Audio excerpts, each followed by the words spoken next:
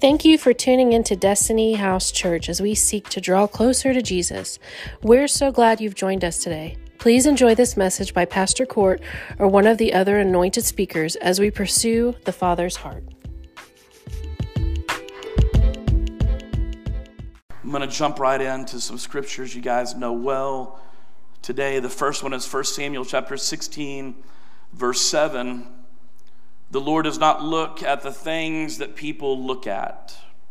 People look at the outward appearance, but the Lord looks at the heart. I want to read that again because I don't think you guys listened. The Lord does not look at the things that people look at. People look at the outward appearance, but the Lord looks at the heart. I want us to just really keep that in our frame of reference this morning as we go through this brief teaching. I believe all of us unknowingly, we are constantly judging people around us.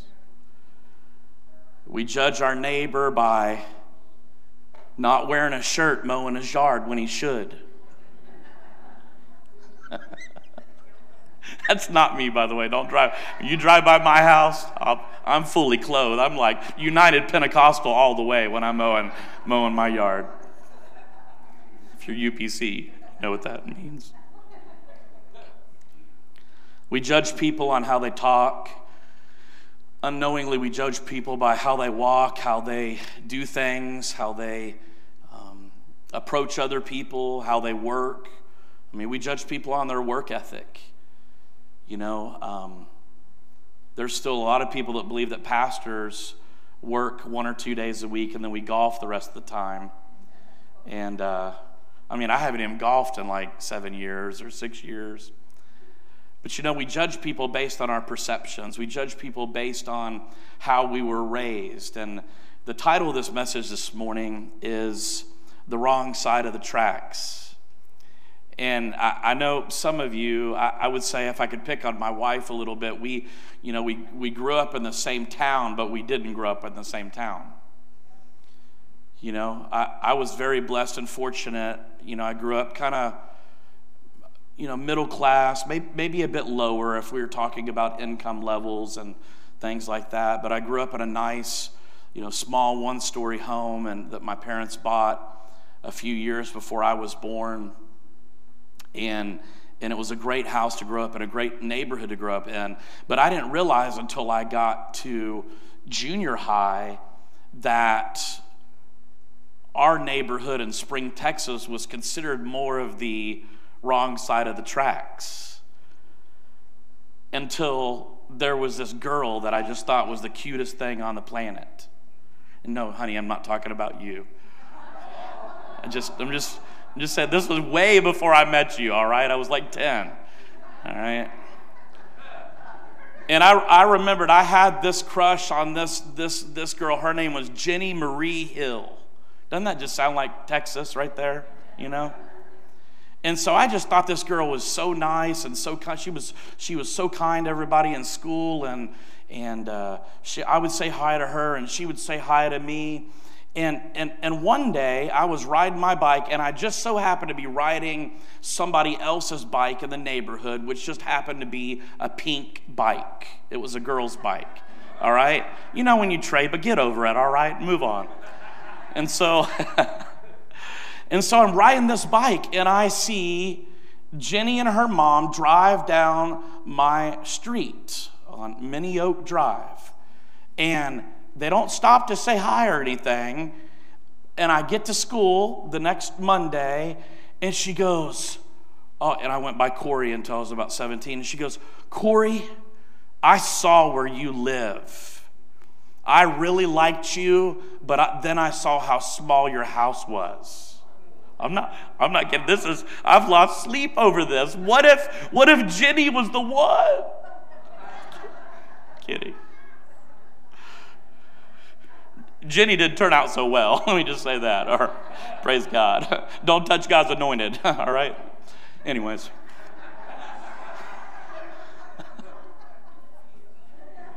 I'm sorry. Lord, I repent for everything I've said and about to say. But I realized there was a difference, because then I realized as I got around more in our area that Spring, Texas and the Woodlands, Texas were vastly different cultures. And I just thought about this, not just this week, but throughout my life of how so many times in our life we are treated in some way, shape, or form like we are on the other side of the tracks. And I looked up some definitions of where this etymology actually came from. It's not very clear, but one of them that I thought was interesting, this explanation of the wrong side of the tracks, is in the old days of steam locomotives, the wind would tend to blow the soot to one side of the tracks. So I guess the sootier the side, the more bad side that was, and that was actually considered the more industrial side, the poorer side of town. When Candace and I, when I left my director position in Alzheimer's care, and we took our first church in 2012, we sold our large house. It was a difficult sell. I made $38. The check was $38 on the house. Took a major loss. We got rid of our new vehicles and we're upside down on them. We had to get out of those vehicles just to be able to make it on this new salary at this new church. And many people said, now, Court, just know that this is a very different side of Texas. This is, and they would use not the tracks, but they would use that church and that town is on the other side of the river. And I heard that. And when I got there, we fell in love with the people. We fell in love with what God was doing, and God was winning souls. God was bringing people into the kingdom. It was a great time. But even the way they would talk about themselves is, hey, Pastor, those folk over there, they've been visiting. I know you've been inviting them, but they're just going to cause trouble. And I said, well, why? I said, well, they're kind of from the other side of the tracks. I want you guys to remember today that we serve a blue-collar Savior. We serve a Savior that grew up on the other side of the tracks. He came as a servant, not a king. He came as a man, and of course it was a human body, but he was God and man in one, but he was also fully man.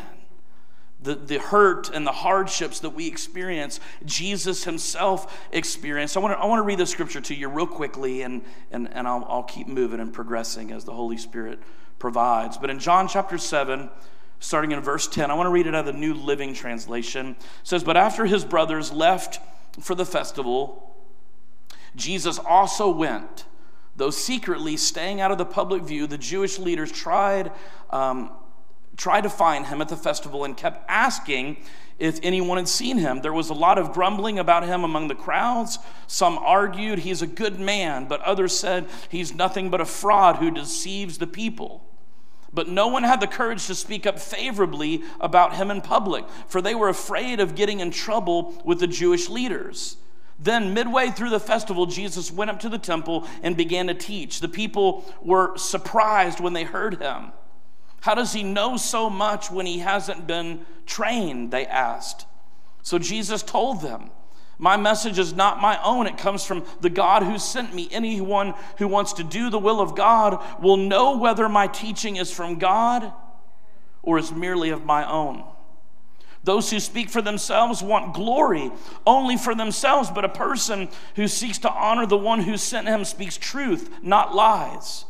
Moses gave you the law, but none of you obey it. In fact, you are trying to kill me.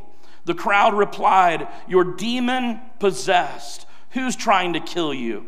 Jesus replied, I did one miracle on the Sabbath, and you were amazed, but you work on the Sabbath too. When you obey Moses' law of circumcision, actually, the tradition of circumcision began with the patriarchs long before the law of Moses. For if the correct time of circumcising your son falls on the Sabbath, go ahead and do it, as so not to break the law of Moses. So why should you be angry with me for healing a man on the Sabbath? And here is the key verse I want us to just camp on. He says here, look beneath the surface so you can judge correctly. We don't do that very well. We want to look at people the way we want to look at people, and the way that we see them is usually we hold to that. Internally, whether you believe it or not, you see somebody and you shape in your mind who they are, and all the while, if you just stopped and listened to God, He would say, that's actually not who they are. The homeless man on the side of the street, You think he's homeless because he's addicted to alcohol, but he's actually homeless because he was raped by his uncle for 15 years and didn't know how to cope. And a psychologist couldn't help, and a pastor couldn't help, and a religion couldn't help, and a doctor couldn't help, and the list goes on and on. So he just said, you know what I'm going to do? I'm just going to cover it up, and I'm going to self-medicate. Well, some of us look at that homeless person, we look at that addict, we look at that prostitute, we look at that church, and we say, oh, man, they must be in sin. They must be really messed up. And deep on the inside of us, and I know none of us in here will admit to this, but on the inside of you, you are saying, man, you know what? I'm a little bit better than they are. But that's not the voice of God. The voice of God says, that's you. You are that crack addict. Now follow me here. You are that person that was molested. You are that person that lost a son or a daughter. You are that person that went through a horrific divorce. You are that person that has experienced suffering and loss. And you are that person that got up in me and allowed me to heal you. We serve a blue-collar Savior. We don't serve a Savior that sits behind a desk waiting for people to come to Him. He goes and gets them. He calls them by their name, and He goes and gets them. And it's up to those people, if they are obedient, and they say, yes, God, I want to serve you. I want to do that. I don't know how to do it. I've been messed up my whole life. You got to know that now, Jesus. But I want to get on board with you in faith. I believe that you died for me, and I want to live for you today. The scripture there says, look beneath the surface. What a powerful phrase. John Wesley said, we should be rigorous in judging ourselves as gracious in judging others. So judge yourself harshly and be gracious in judging other people. Why did Jesus say, look beneath the surface so you can judge correctly in verse 24? Because He had experienced the pain of rejection and misunderstanding. Keep in mind, here's a few facts about Jesus and how He grew up, in case you don't believe me, about Him being a blue-collar man, a blue-collar God, a blue-collar Savior. He grew up in Nazareth. If you would mention Nazareth to most any other community, they would be like, ugh, Nazareth, that place. Isn't that the armpit city of so-and-so state? I mean, that's what they used to say about Conroe, Texas. When I was in high school, just a few miles down the road from where Candace and I grew up, and people would say, oh, Conroe, Texas is the armpit city of Houston, or the armpit community of Houston. And it seemed like that for a long time, but now Conroe is like one of the largest growing cities in the nation, along with Sugar Land, another area that was called that for years.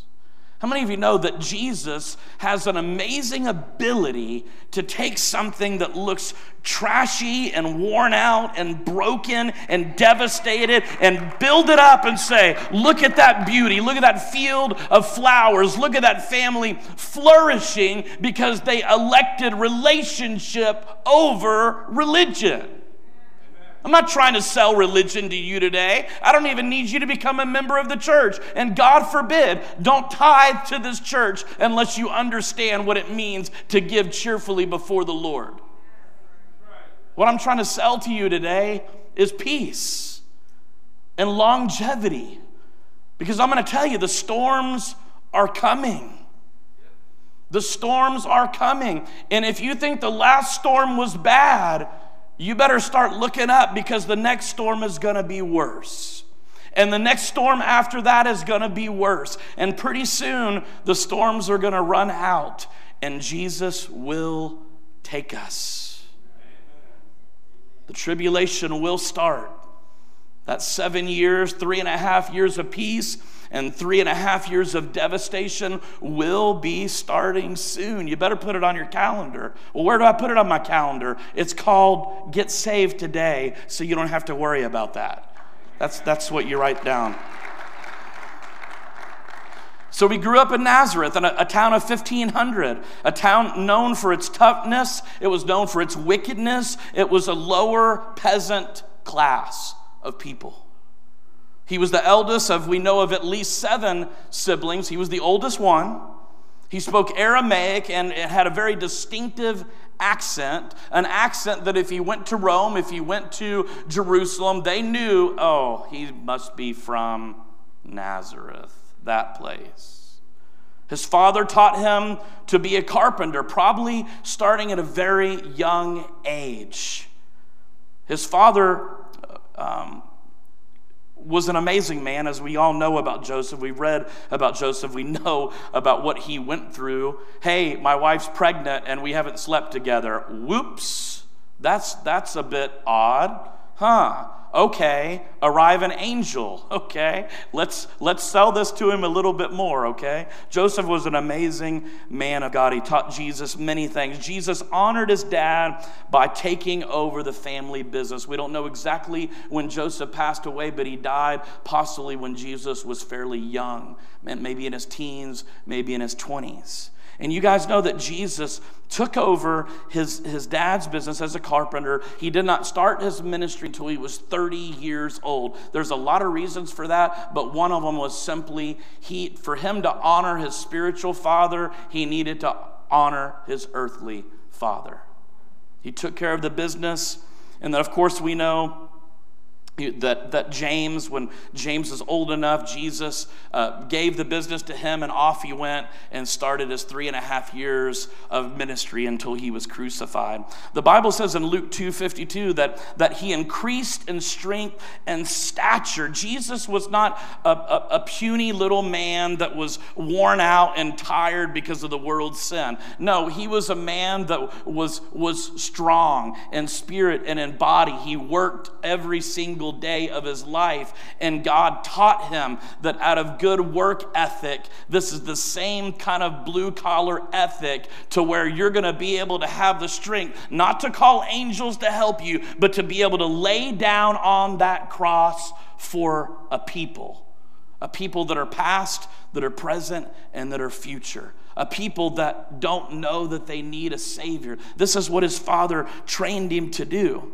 Jesus isn't impressed with our income levels. He's not impressed with your degrees. He's not impressed with how you dress today. He's not impressed with how you think your marriage looks to everybody else, but when you're home, it's absolute travesty. Jesus is not interested in your images, your mass, your perceptions, or your opinions. Jesus is interested in who you are on the inside. He doesn't care about how you grew up and what yes, he cares about what happened. He wants to heal you, but he's not a Savior that's going to sit around and let you play the pity party. He is a Savior that says, God, I want these people for my own, and I'm going to do anything I can to get my arms around them and pull them closer to me. Jesus is not a God. He is not a Savior that sits around behind a desk and just simply waits for the world to come to him. He's not a trinket God. He's not a genie in the bottle God. He is a God that fights for you every day, and you better get excited that he's coming back soon, because guess what? Pretty soon, I'm not going to be here.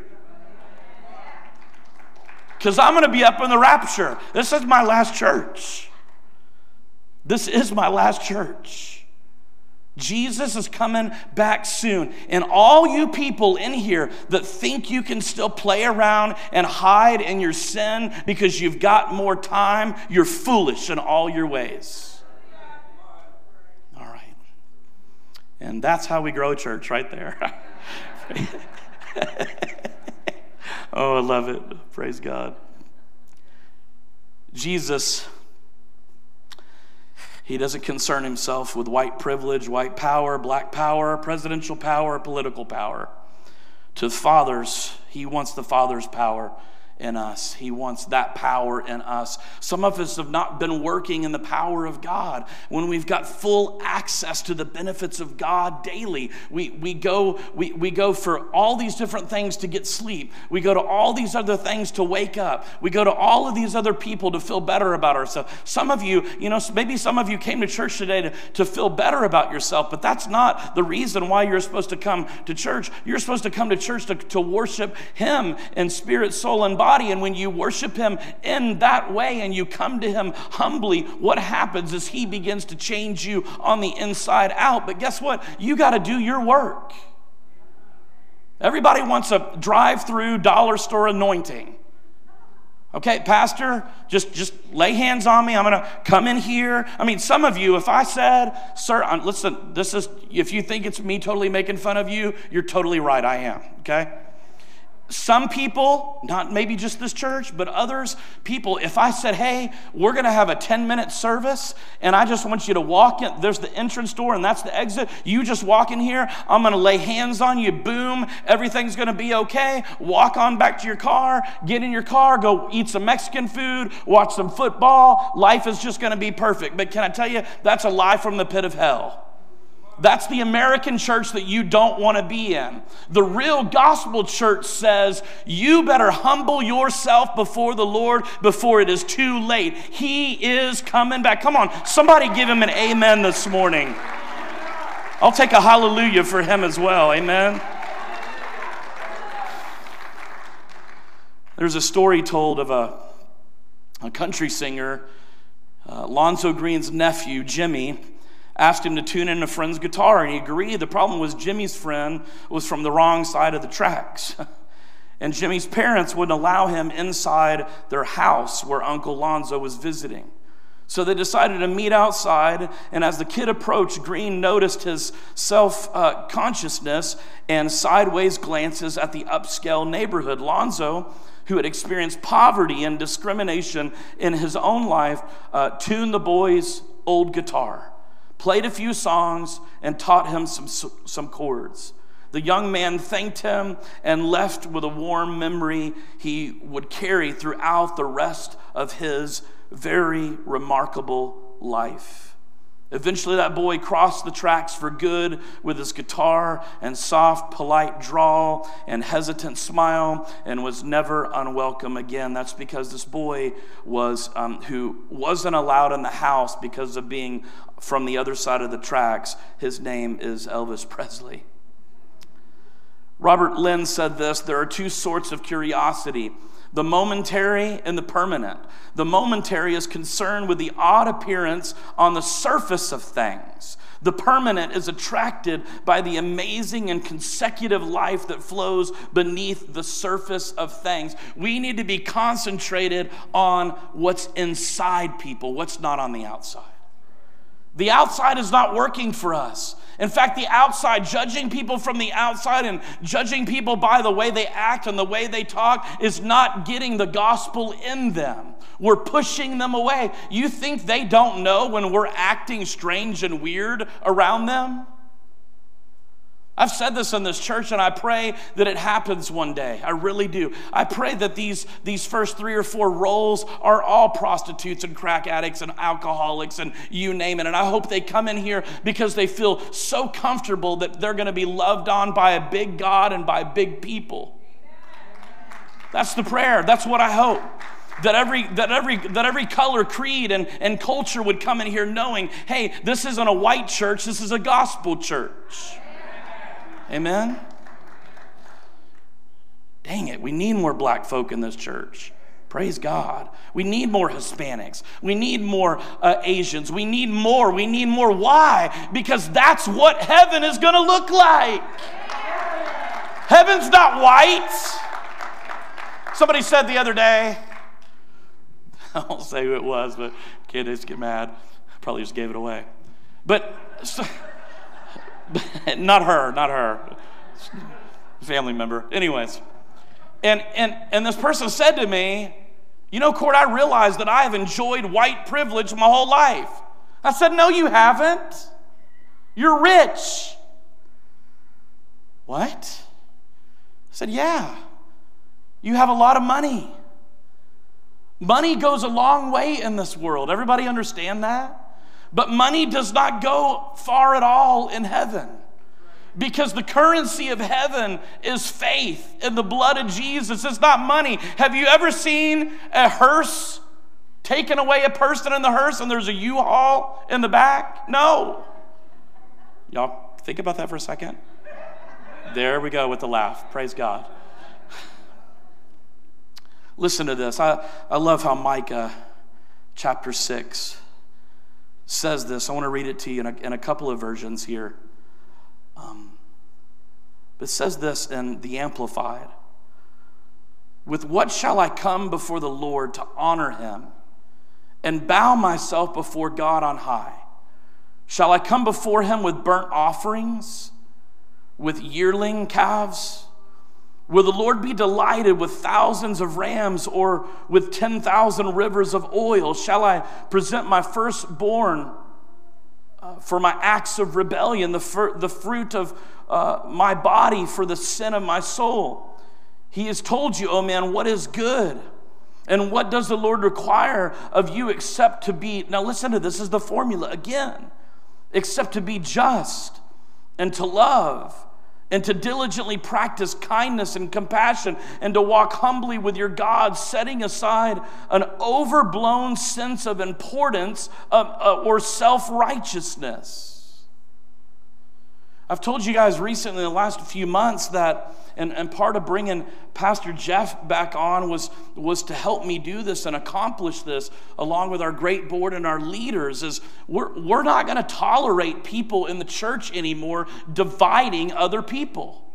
We're not going to tolerate, and listen, there's a lot of mean Christians on this planet. I don't know if they're going to heaven or not, but the fruit of their life looks like crap. And I'm going to tell you, when we have dividers in the church, the Bible speaks so strongly about church discipline because the Holy Spirit and his inspiration and the Apostle Paul teaches us that if you've got people gossiping and slandering and dividing in your church, you will only grow in the natural. You will not grow in the supernatural. We are a church that everybody is welcome, but not everybody is going to stay. I know that sounds terrible. Pastor, you don't want No, I don't want everybody to stay. I know the pastoral thing for me to say is, and it's truth, you're all welcome. All of you are. But if you come in and you want to have a controlling spirit, and you want to belittle people, and you want to bully people, and you want to hold people hostage, please let me help you out the front, the back, or the side doors. We don't need you. Oh, well, what about the money I'm tithing? Take your tithe down to another church. We want people here because guess what? This is how revival starts, is when we start putting God first. Amen?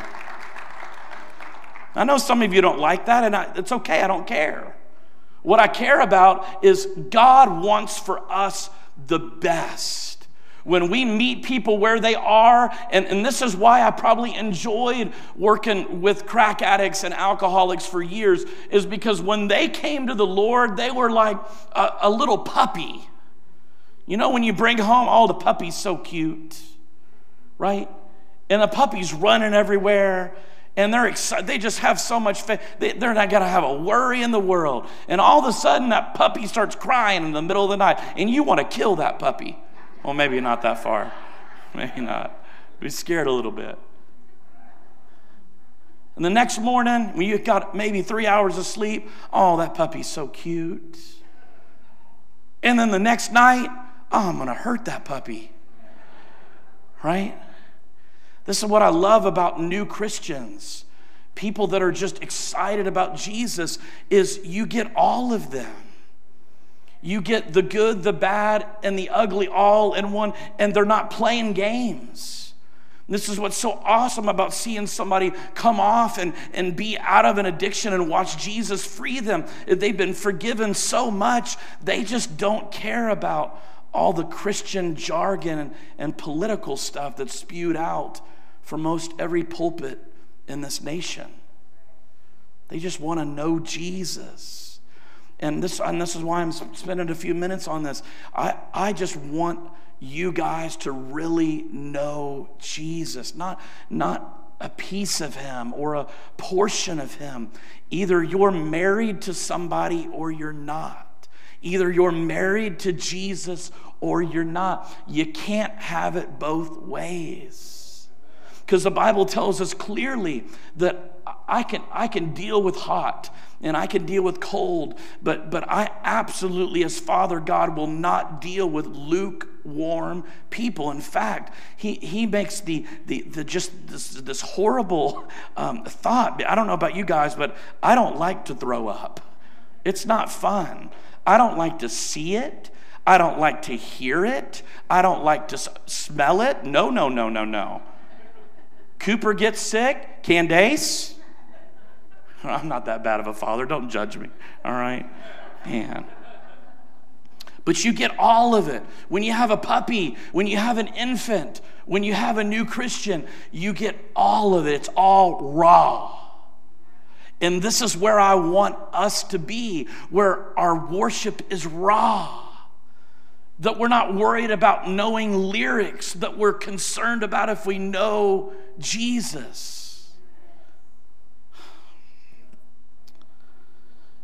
He says here that we are to pursue justice. Deuteronomy 32:4 says, the rock, his work is perfect, for all his ways are justice, a God of faithfulness and without iniquity. Just and upright is he. He is a just and upright God. How many, by the show of hands, can you say today, I am truly dependent on God? Raise your hand for me. All right, we got some good, honest people in here on both sides. Because that's great. If you can admit and you weren't able to raise your hand, that's the starting point right there. That's the Holy Spirit saying to you, I need you to depend on me. Psalm 89:14 says this: righteousness and justice are the foundation of your throne, God. Steadfast love and faithfulness go before you. We've got to pursue justice. We've got to love mercy, and we've got to walk humbling. Another version of Micah chapter 6, verse 8. Praise team, I'm not going to preach long today. Y'all can come up. Micah 6:8. I love how the Message Bible says this. But he has already made it plain how to live and what to do. What God is looking for in men and women is quite simple. Do what is fair and just to your neighbor. Be compassionate and loyal in your love. And do not take yourself too seriously, but take God seriously. Raise your hand if you've been taking yourself too serious. Come on, honest folk. Yep, I see some of you have spoken to recently. I would agree. Yep. You know, we need to laugh more. We need to have more joy. We need to be delighting in what God has bestowed upon us. We need to get into a habit. I know this is hard. But when people are sick around you, when you see death around you, when you see disease around you, when you see people that are going into major surgeries that may not come out, we have got to learn to celebrate the Lord in those times. And we need to be able to laugh in the face of the devil and say, devil, this life is not yours to take. This person belongs to the Most High. You have no authority.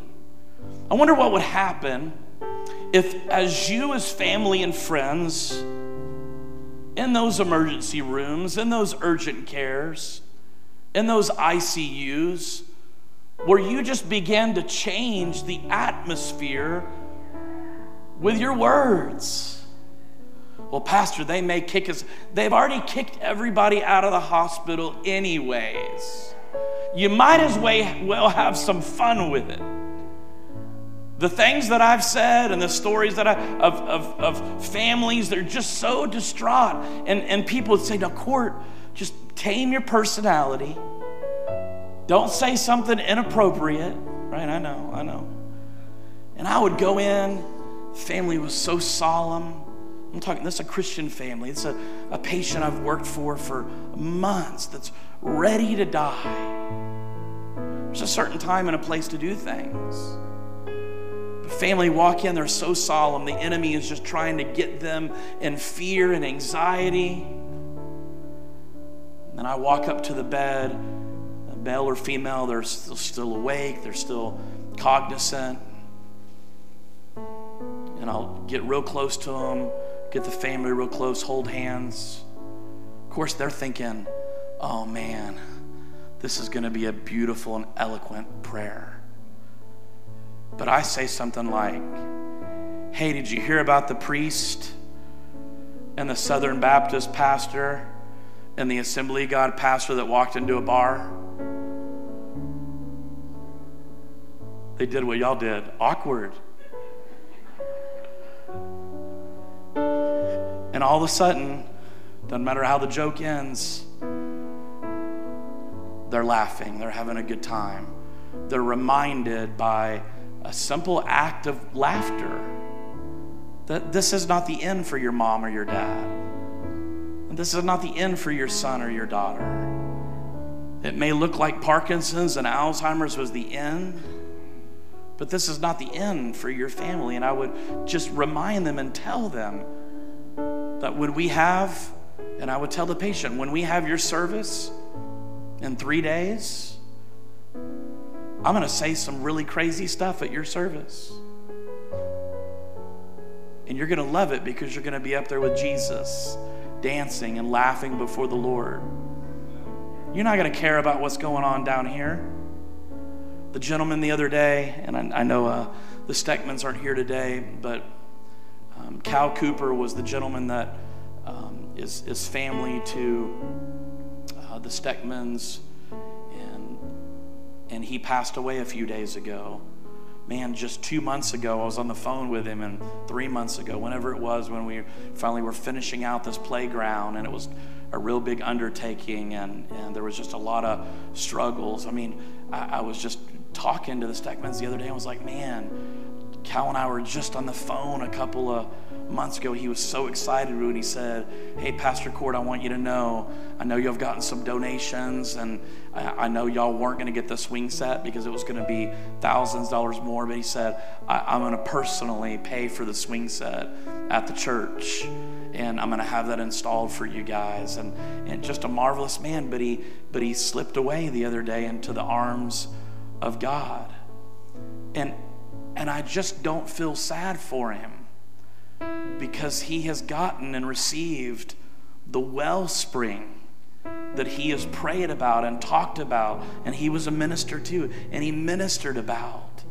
And I'm going to tell you, we're about to go through a time. This is not a fear statement. Y'all stand with me. You look like you're getting sleepy. We're about to go through a time that you can see it as a celebration of the coming of the Lamb, or you can choose to see it in a very negative, religious way. It's a choice. I know that not every church person is going to hop on the bandwagon of being like, okay, Jesus, we trust you completely. Doesn't matter what I think or what I heard or what I feel. Jesus, I trust you completely with where I am now. And when I take my last breath, I trust you completely. But that's really the biblical standard on how we're supposed to live while we are living on this planet. Man, guys, I wish I could sell this to you with other words and another way to say it, but our time is so short. Will you bow your heads and close your eyes? Let us just come before the Lord for a few minutes. Worship team is they're gonna do one more song this morning before we go. Love to hug your neck before you leave this morning. I got to read this quote to you before I pray. It's a quote by Jules Verne. You guys know him. He said, "On the surface of the ocean, men wage war and destroy each other. But down here, just a few feet beneath the surface, there is a calm and a peace unmolested by man." Now, Jules Verne was talking about in the natural, but I want to quote that in the supernatural. We got to look beneath the surface with people and beneath the surface of their struggles and their problems, even your own, even with your spouse. You spouses need to learn to be more kind to each other, be more compassionate. Stop waving things off and be, "Oh, you'll get over it. You'll get past it." Stop what you're doing. Sit down with your spouse. Sit down with your teenager. When's the last time you actually took time to have a real conversation with your teenager instead of just being a butthead all the time? Huh? When's the last time that you actually picked up the phone, called your mom and dad, maybe states away, and you just spent 30 minutes on the phone, just trying to love them? Doesn't matter about the past. Doesn't matter about the present. When's the last time you dug in and said, "You know what? I'm really going to do this the Jesus way today. I'm going to put myself out there, and if I get hurt, that's okay. I'm ready to get hurt because they can't hurt me very much anyways. Because I've got Jesus in my life. He's my Savior, and He is a blue-collar God. He is a blue-collar Savior that looks at the heart and not the outward appearance." God, I pray right now for each and every family represented in this room, God. For every person that is struggling. God, for every person that is divided right now. There's just so much division that I see in families. Are you really going to leave your family and be upset with your family because of a mask? Are you really going to abandon each other because of a vaccine? It's ridiculous. Jesus wants us to be in unity. We all have different opinions. The way I'm convicted about things is different than some of you. I could go through that list. I'm not going to do it. The point is you need to hear from God on your own what He has called you to do and how He has called you to live. We need to go by what the Word has already said on what He's called us to do and how to live.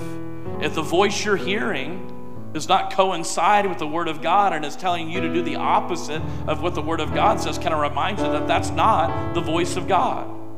God will not contradict Himself. He also tells us that He is no respecter of persons. He does not have more respect for one person than another, but He does have different offices set up. We are all called to be kind and responsible and compassionate to our neighbor.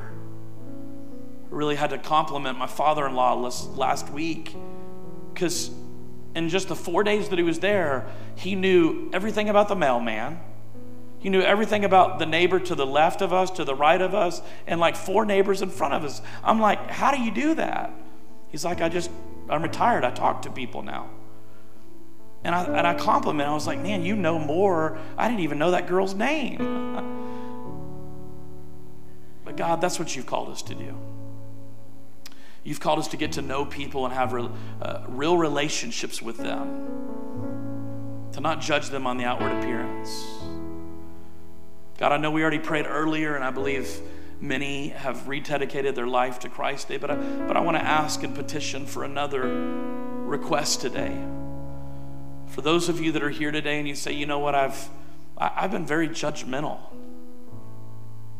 I've been putting my eyes on other people and examining their life more than I'm examining my own. Maybe I'm a mom that's been really judgmental towards her children. A dad judgmental towards his children. A spouse judgmental towards the other spouse, and for no other reason but perception and some ideal that the enemy planted there. But I'm going to tell you, and what I've learned in counseling people even this week is there's a lot of lies that are out there, and so many of us believe the lies of the enemy.